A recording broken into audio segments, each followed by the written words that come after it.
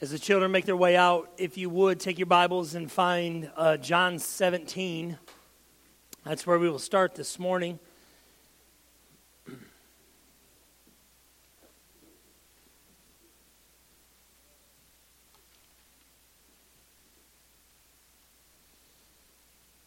This conversation of unity.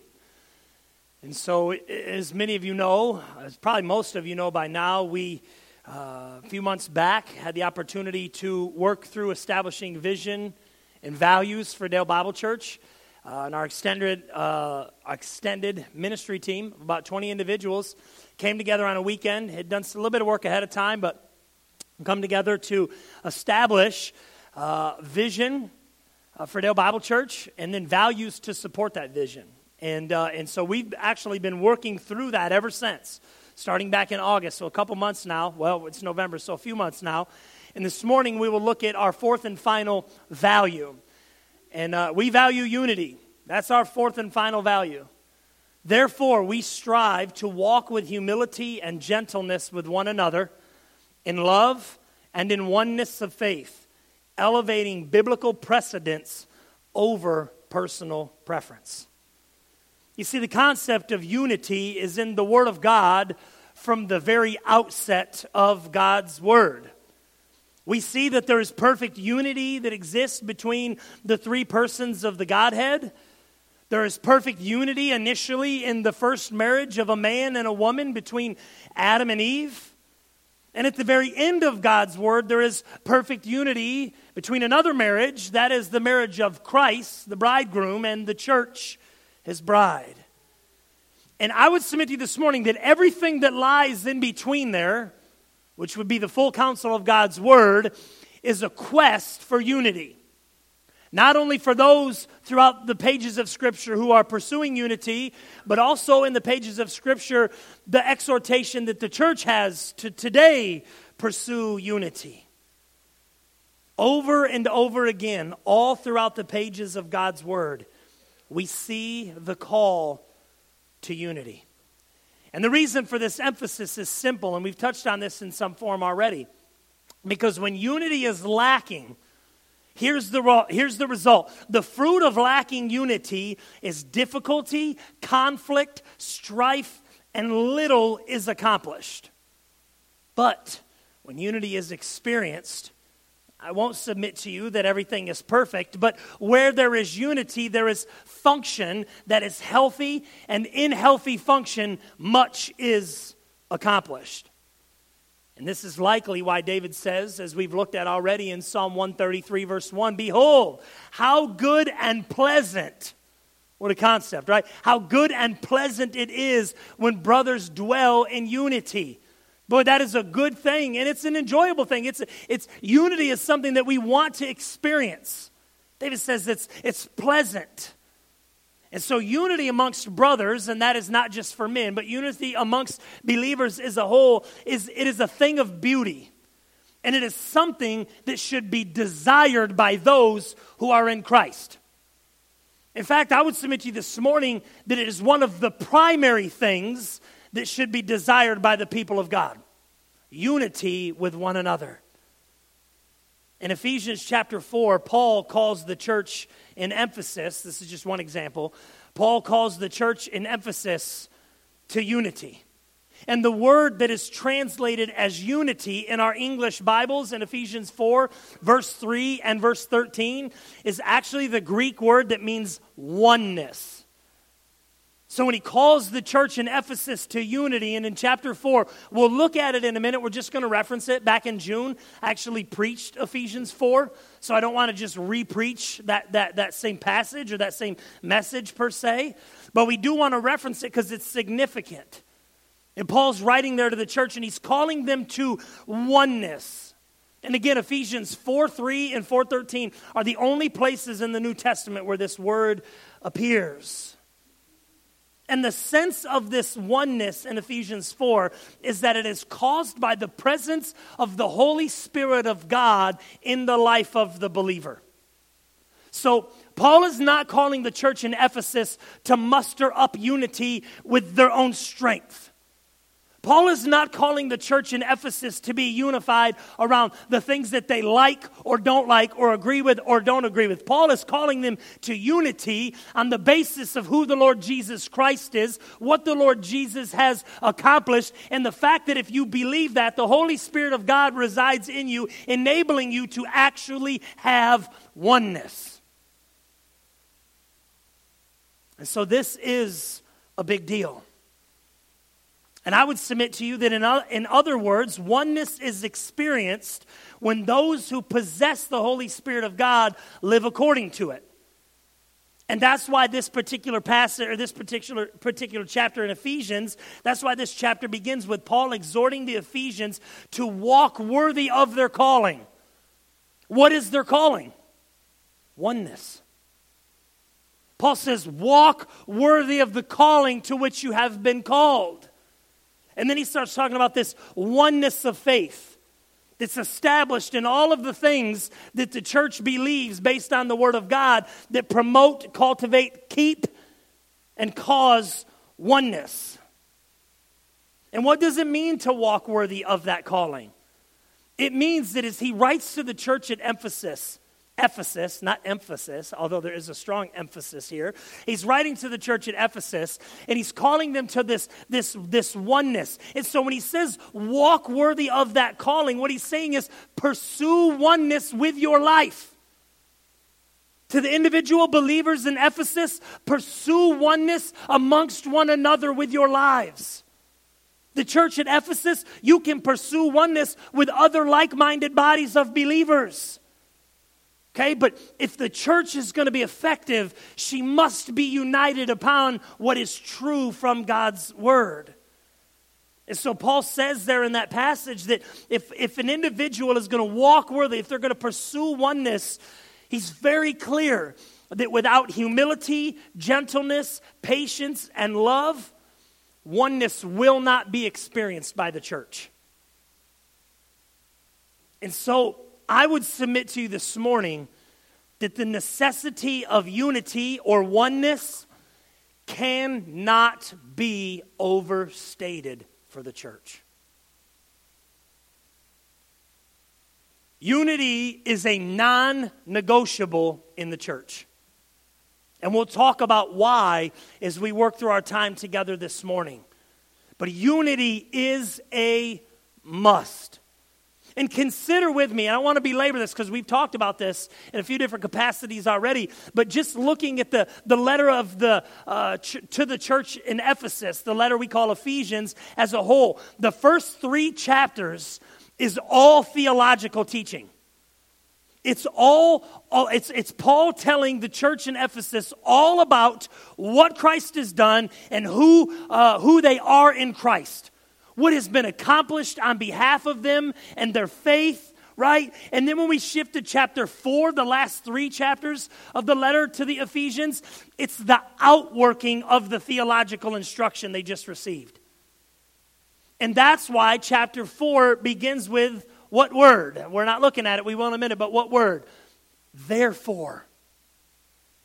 Therefore, because of who Jesus is and because of what Jesus has accomplished, now that you know that, therefore, live worthy of that and pursue oneness with one another. Pursue oneness and be united together. He tells them what they need to know.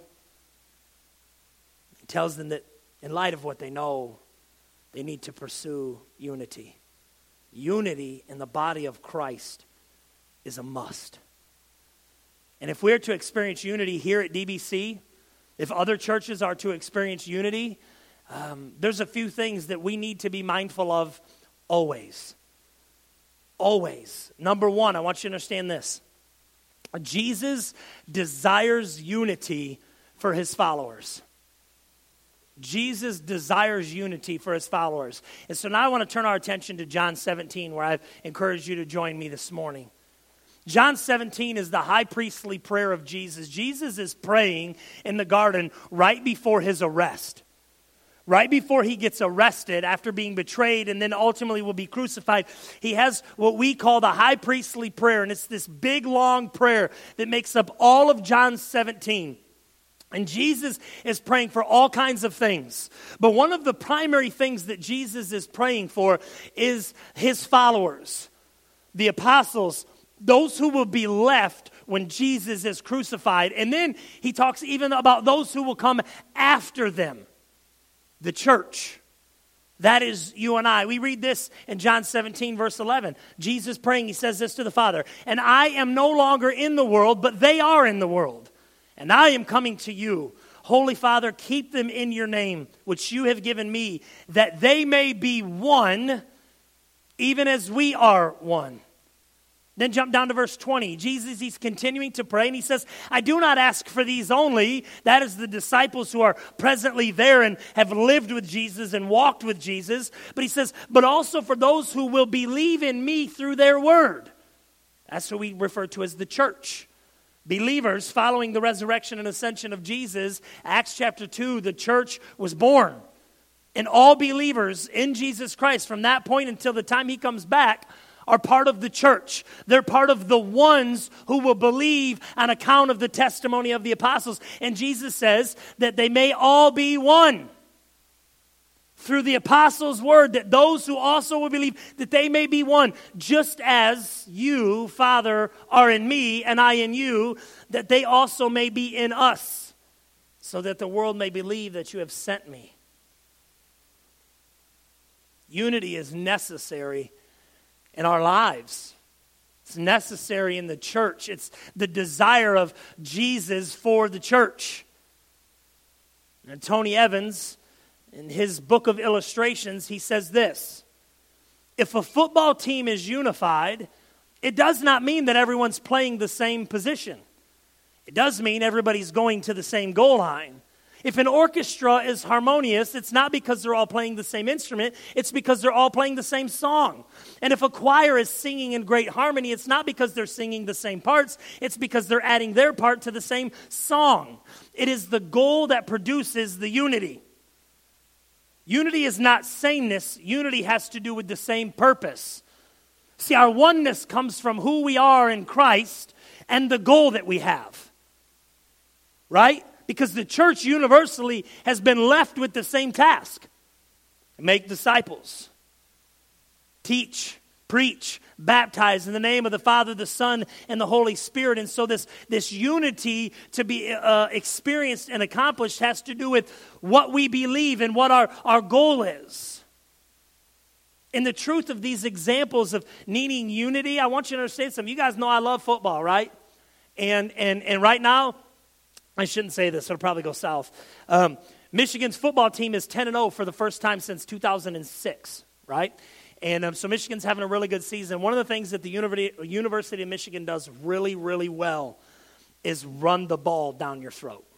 They put 5 guys up front, okay? They put some tight ends out here, and they tell everybody in the world, we're going to say hike, and we're going to give this guy right here, Blake Corum, number 2, he's 5'8". We're going to give him the ball, and we're going to smash it down your throat until we get in the end zone. And guess what? You can't do anything about it. You guys know that I love football. And it is a thing of beauty to watch Michigan function. But it pales in comparison to the beauty that it is when the church experiences unity. The church is called to unity. And she must be unified. And Christ, he desired this for his church. He desired this for his bride, that she would be unified. And so he prayed for unity, and he equipped her for unity. So if we're all set to go in the same direction, then there's a few things I want us to notice also about Jesus' prayer. He prays desiring unity for the church, but there's a few things that we learn about this unity and about going in the same direction. Number one, unity is not going to be easy. Notice verse 14, he says, I have given them your word, and the world has hated them because they're not of the world, just as I am not of the world. I do not ask that you take them out of the world, but that you keep them from the evil one. And Jesus flat out says the world will hate the followers of Jesus because they are not of this world. But notice that Jesus doesn't ask the Father to take the believers out of the world. In fact, he says, I'm not asking you to do that. I'm just asking you, Father, to keep them from the evil one. And the evil one is, of course, a reference to the devil.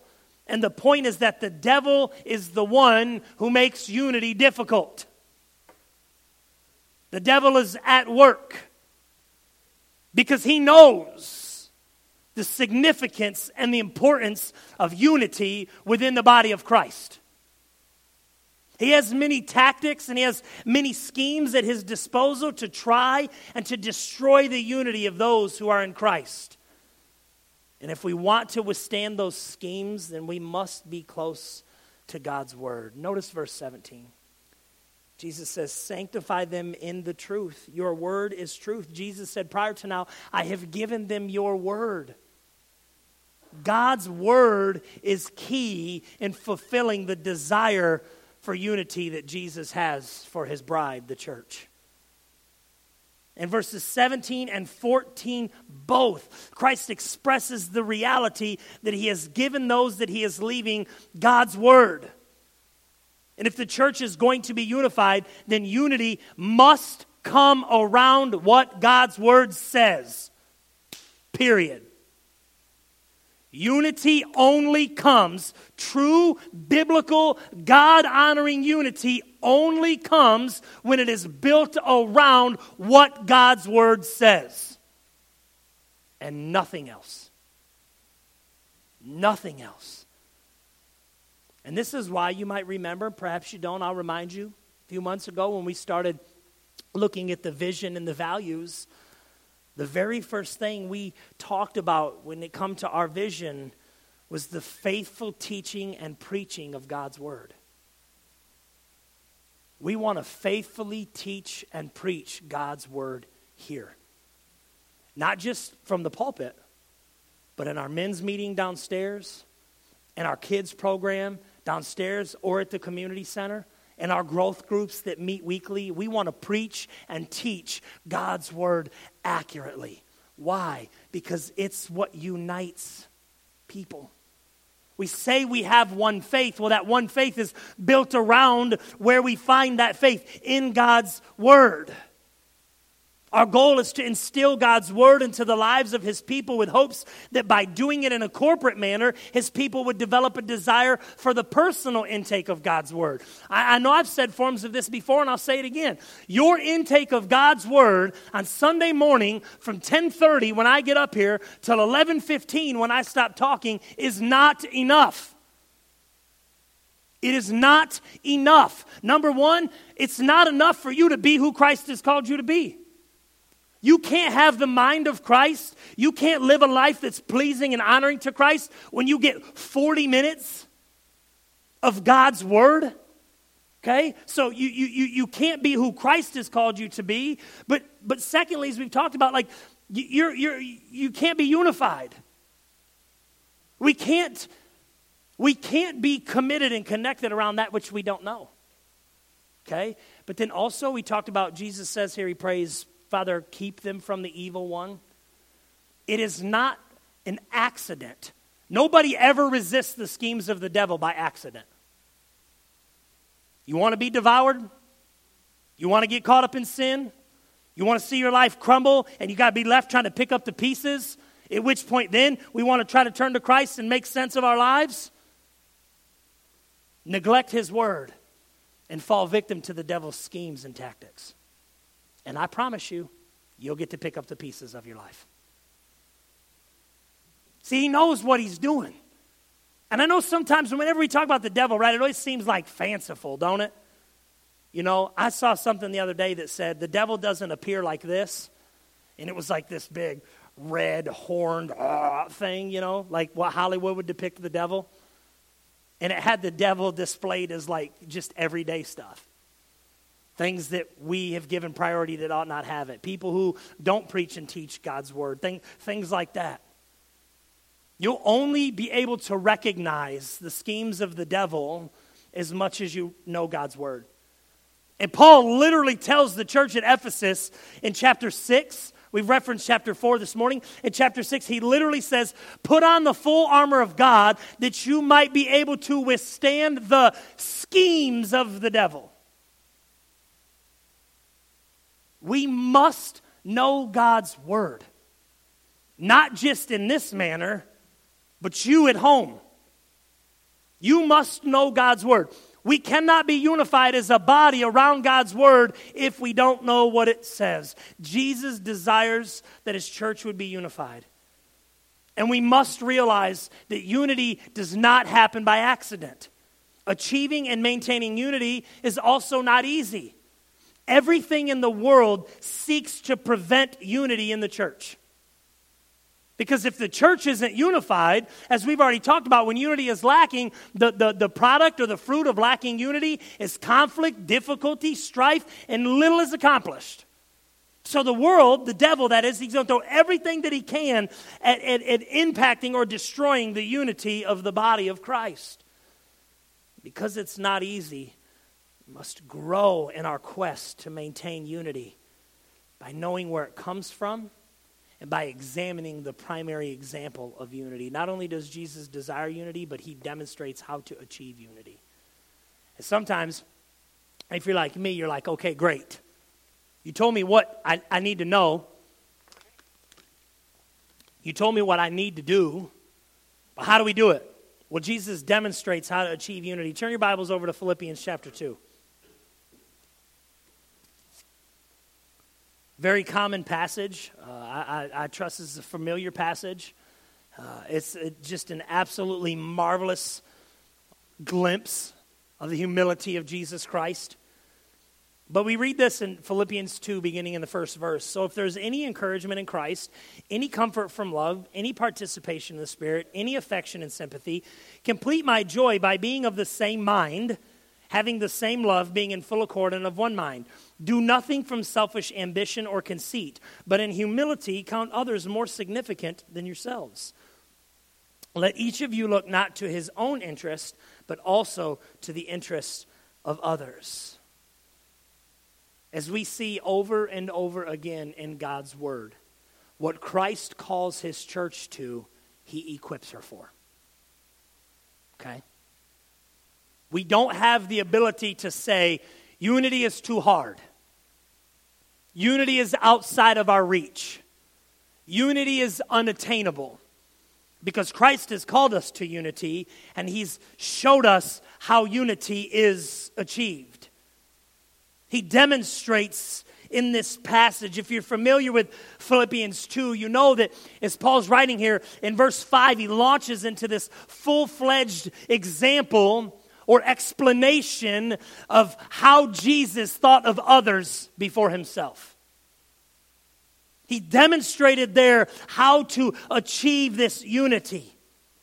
And Paul, as he's looking at this example of Jesus, he says there's some things that the church in Ephesus should do, but he also says there's some things the church in Ephesus should not do. He says, be of the same mind, having the same love, be in full accord with one another.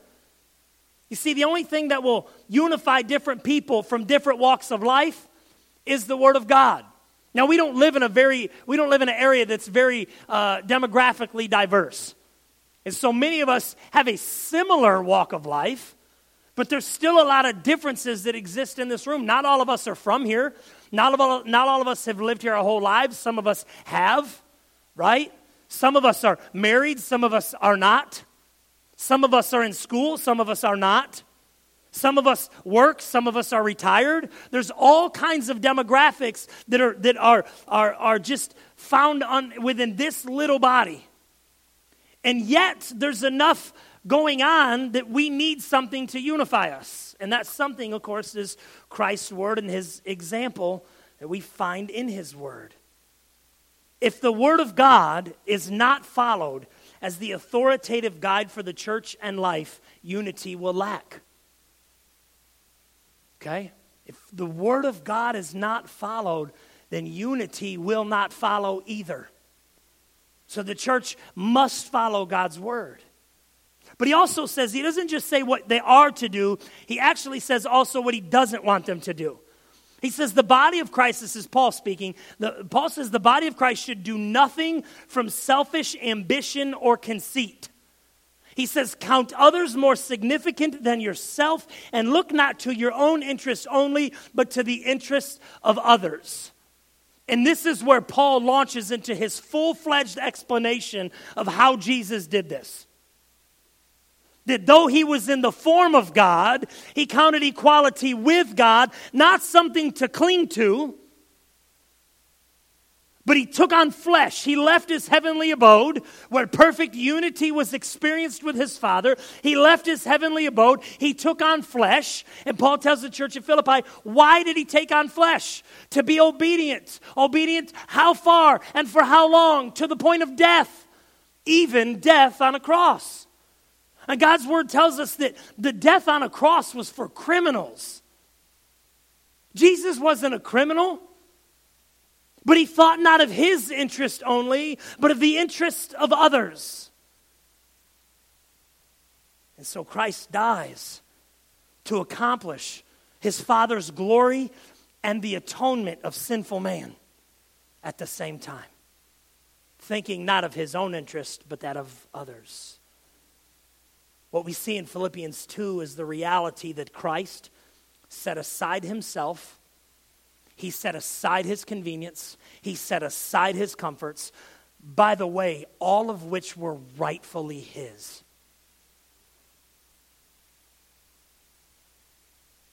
All of the things that Christ laid aside were his. He's the only person in history who said, I don't deserve that.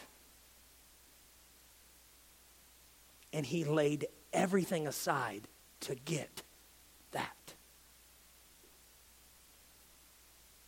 And in turn, the church is called to follow this example. How do we do this?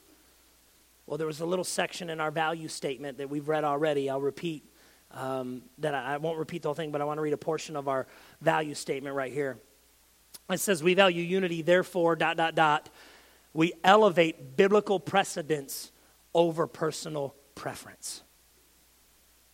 Nothing prevents unity like selfishness. Selfishness will always, always, always kill unity. I don't like that. Do it this way. Do it that way. I'm not going to be a part of that. I don't like that. You know what the 6 worst words for unity are? We've always done it that way. Or we've always done it this way. These words are so destructive to unity because they say we're not concerned about the current context. We're not concerned about the current circumstances or needs. These words say our past experiences are the barometer of truth and what is best, and not God's word. And worse than that, when selfishness becomes private conversation, where selfishness is expressed, unity is destroyed. And that's why Paul says, do nothing from selfish ambition or conceit, but in humility count others more significant than yourself. This is the biblical demonstration of unity. We said earlier that if a football team is unified, it doesn't mean that they all play the same position, but it does mean that they play their position for the benefit of the rest of the team. Okay? The quarterback might get the article in the paper. I referenced Michigan, right? Michigan's running back. All I keep talking about is, can Blake Corum win the Heisman? The Heisman is the most prestigious award in all of college football. Every year they say it's given to the best college football player. That's really not true. It's given to the best college football player from the SEC, but let's not get started on that. Can Blake Corum win the Heisman? Every article's written about Blake Corum. They got all the graphics flashed up on the TV every time Michigan plays, and it's Blake Corum, Blake Corum, Blake Corum, Blake Corum. But guess what? If Blake Corum didn't have an offensive line, we ain't talking about Blake Corum. I've never once heard one of Michigan's offensive line, when they get to have a conversation, say, yeah, well, you know what? Blake Corum's only good because I block for him. And so he better run where I tell him to run. He better do it the way I say he needs to do it. We never see that. And when they talk to Blake Corum, guess what he says every time? Man, I couldn't run without my offensive line. I couldn't have almost 20 touchdowns and 1,500 yards if it wasn't for the guys in front of me, the guys who don't get the notoriety, the guys who don't get recognized. You see, Blake Corum might get the article in the paper, but it takes the other people to make it possible. Why does the offensive line block for the guy that gets all the glory? Because it benefits the team.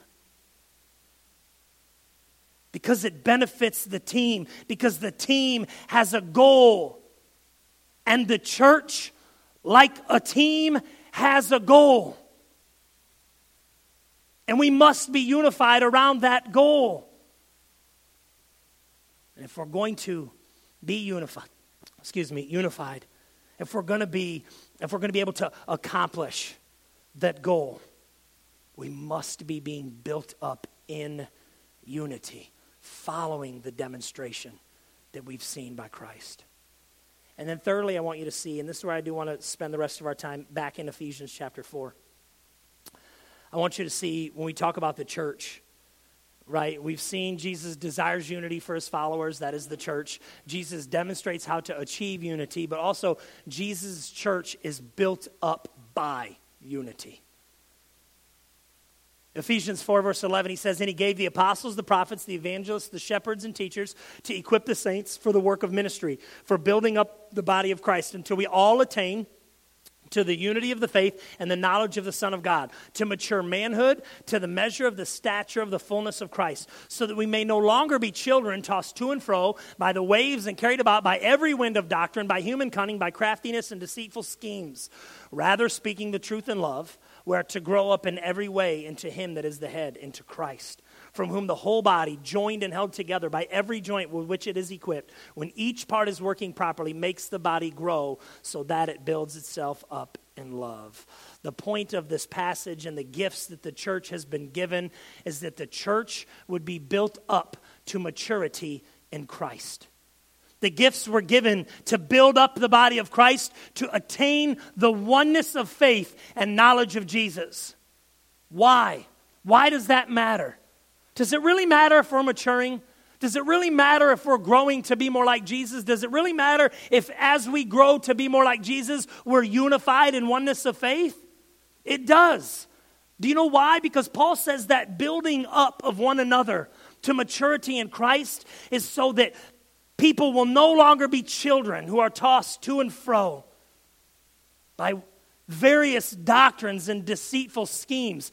When he says children, he's not talking about young in age or stature. He's talking about immaturity as a follower of Jesus.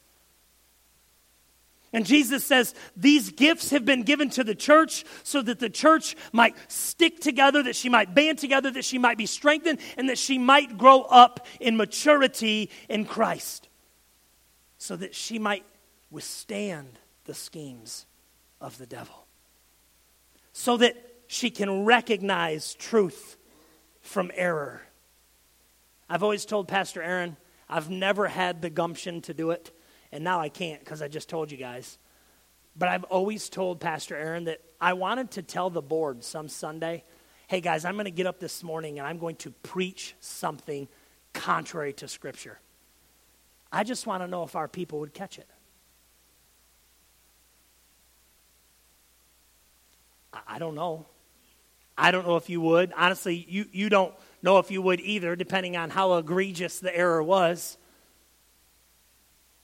But are you growing in maturity in Christ so that you can identify some error today? And as you continue to grow in Christ, you can identify more profound error tomorrow? Because Paul says when the church is unified and she's built herself up in love and the church is maturing, that they can withstand the schemes. in the various doctrines. Who do they belong to? The devil.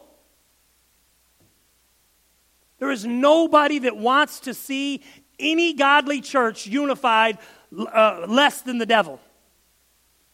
And he will do whatever he has to do. Why do you think false theology is so rampant? Number one, because of biblical illiteracy in the church. We have no idea what God's word says. So we'll fall for anything. But then number two, because if we continue to give ourselves to false doctrines or to things that aren't rooted in the Word of God, he's winning. The purposes that the church has been given from God's Word aren't being accomplished. Can we identify the works of the devil and resist them? When the body is maturing, Paul says, as she's built up in love, the answer is yes. Yes. So see, unity is not something that we've been called to that's unattainable. I want to tell you about a gold saddle goatfish. It's a small fish native to the Hawaiian reefs with a very distinct coloring. And in the past few years, divers in Hawaii have come across what they call a fascinating phenomenon. During their regular dives, they've begun to notice a large fish with the exact same brilliant colors as the gold saddle goatfish. Upon closer inspection, the divers realized that this wasn't one large fish, but in fact, a school of gold saddle fish swimming together in such impressive unity and in such perfect fish-shaped pattern that it appeared like one imposingly large fish, not to be trifled with.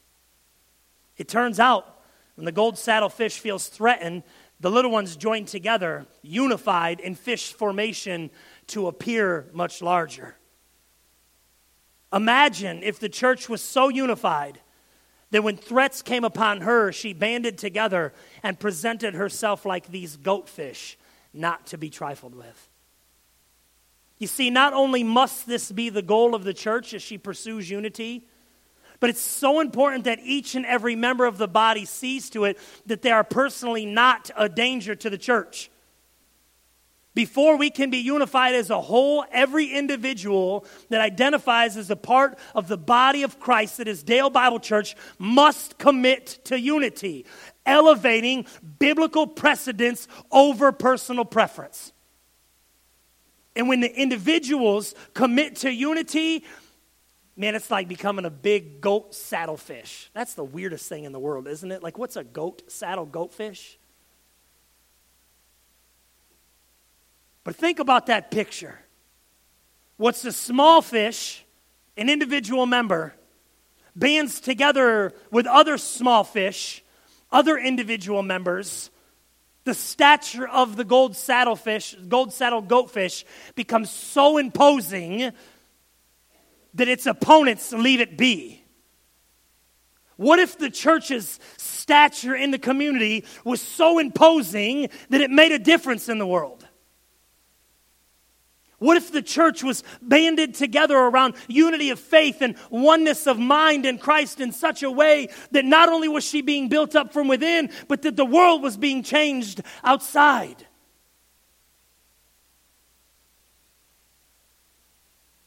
We must lay aside preferences. And when we don't know if that's possible, and I would contend, I understand sometimes that might be the case. And Jesus set aside his heavenly home, equality with God, and took on flesh. We got to lay aside preferences. We have to put away damaging talk. We have to destroy our selfish ambitions. Because this church and every church, not just Dale Bible Church, but this church and every church is not about any one of us. It's about the head of this church, the Lord Jesus Christ. Therefore, we will commit to uphold what is declared in God's word over our preference, both in speech and in action. We value unity.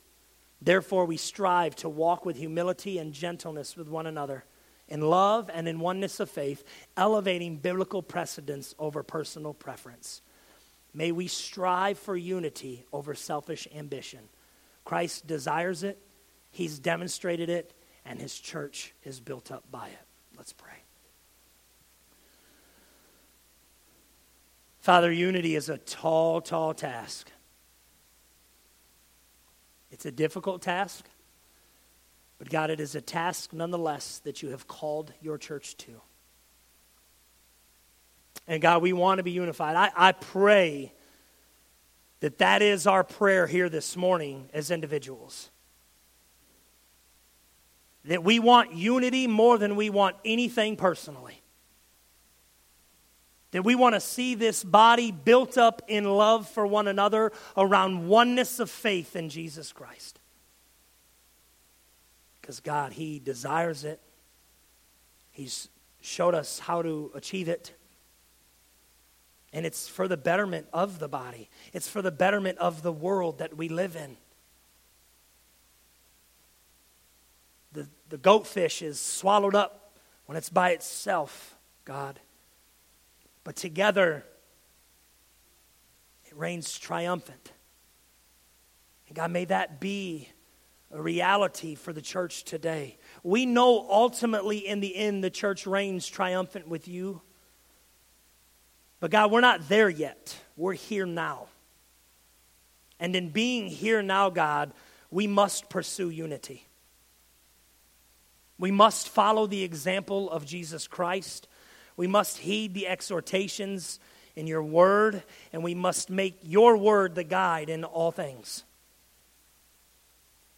As we make unity a priority, God, we pray that you would bless us, that you would help us to achieve that unity, that we really would be knit together, that we would see that what's taking place here at Dale Bible Church is bigger than any of us individually. It's not about any of our glories. God, per our illustration, we're the offensive lineman and your son Jesus, he's the running back, God. May we block, may we do our job, and may he get the fame. May the world be changed because your church is unified. Work mightily, God, for our good and your glory. In Jesus' name we pray.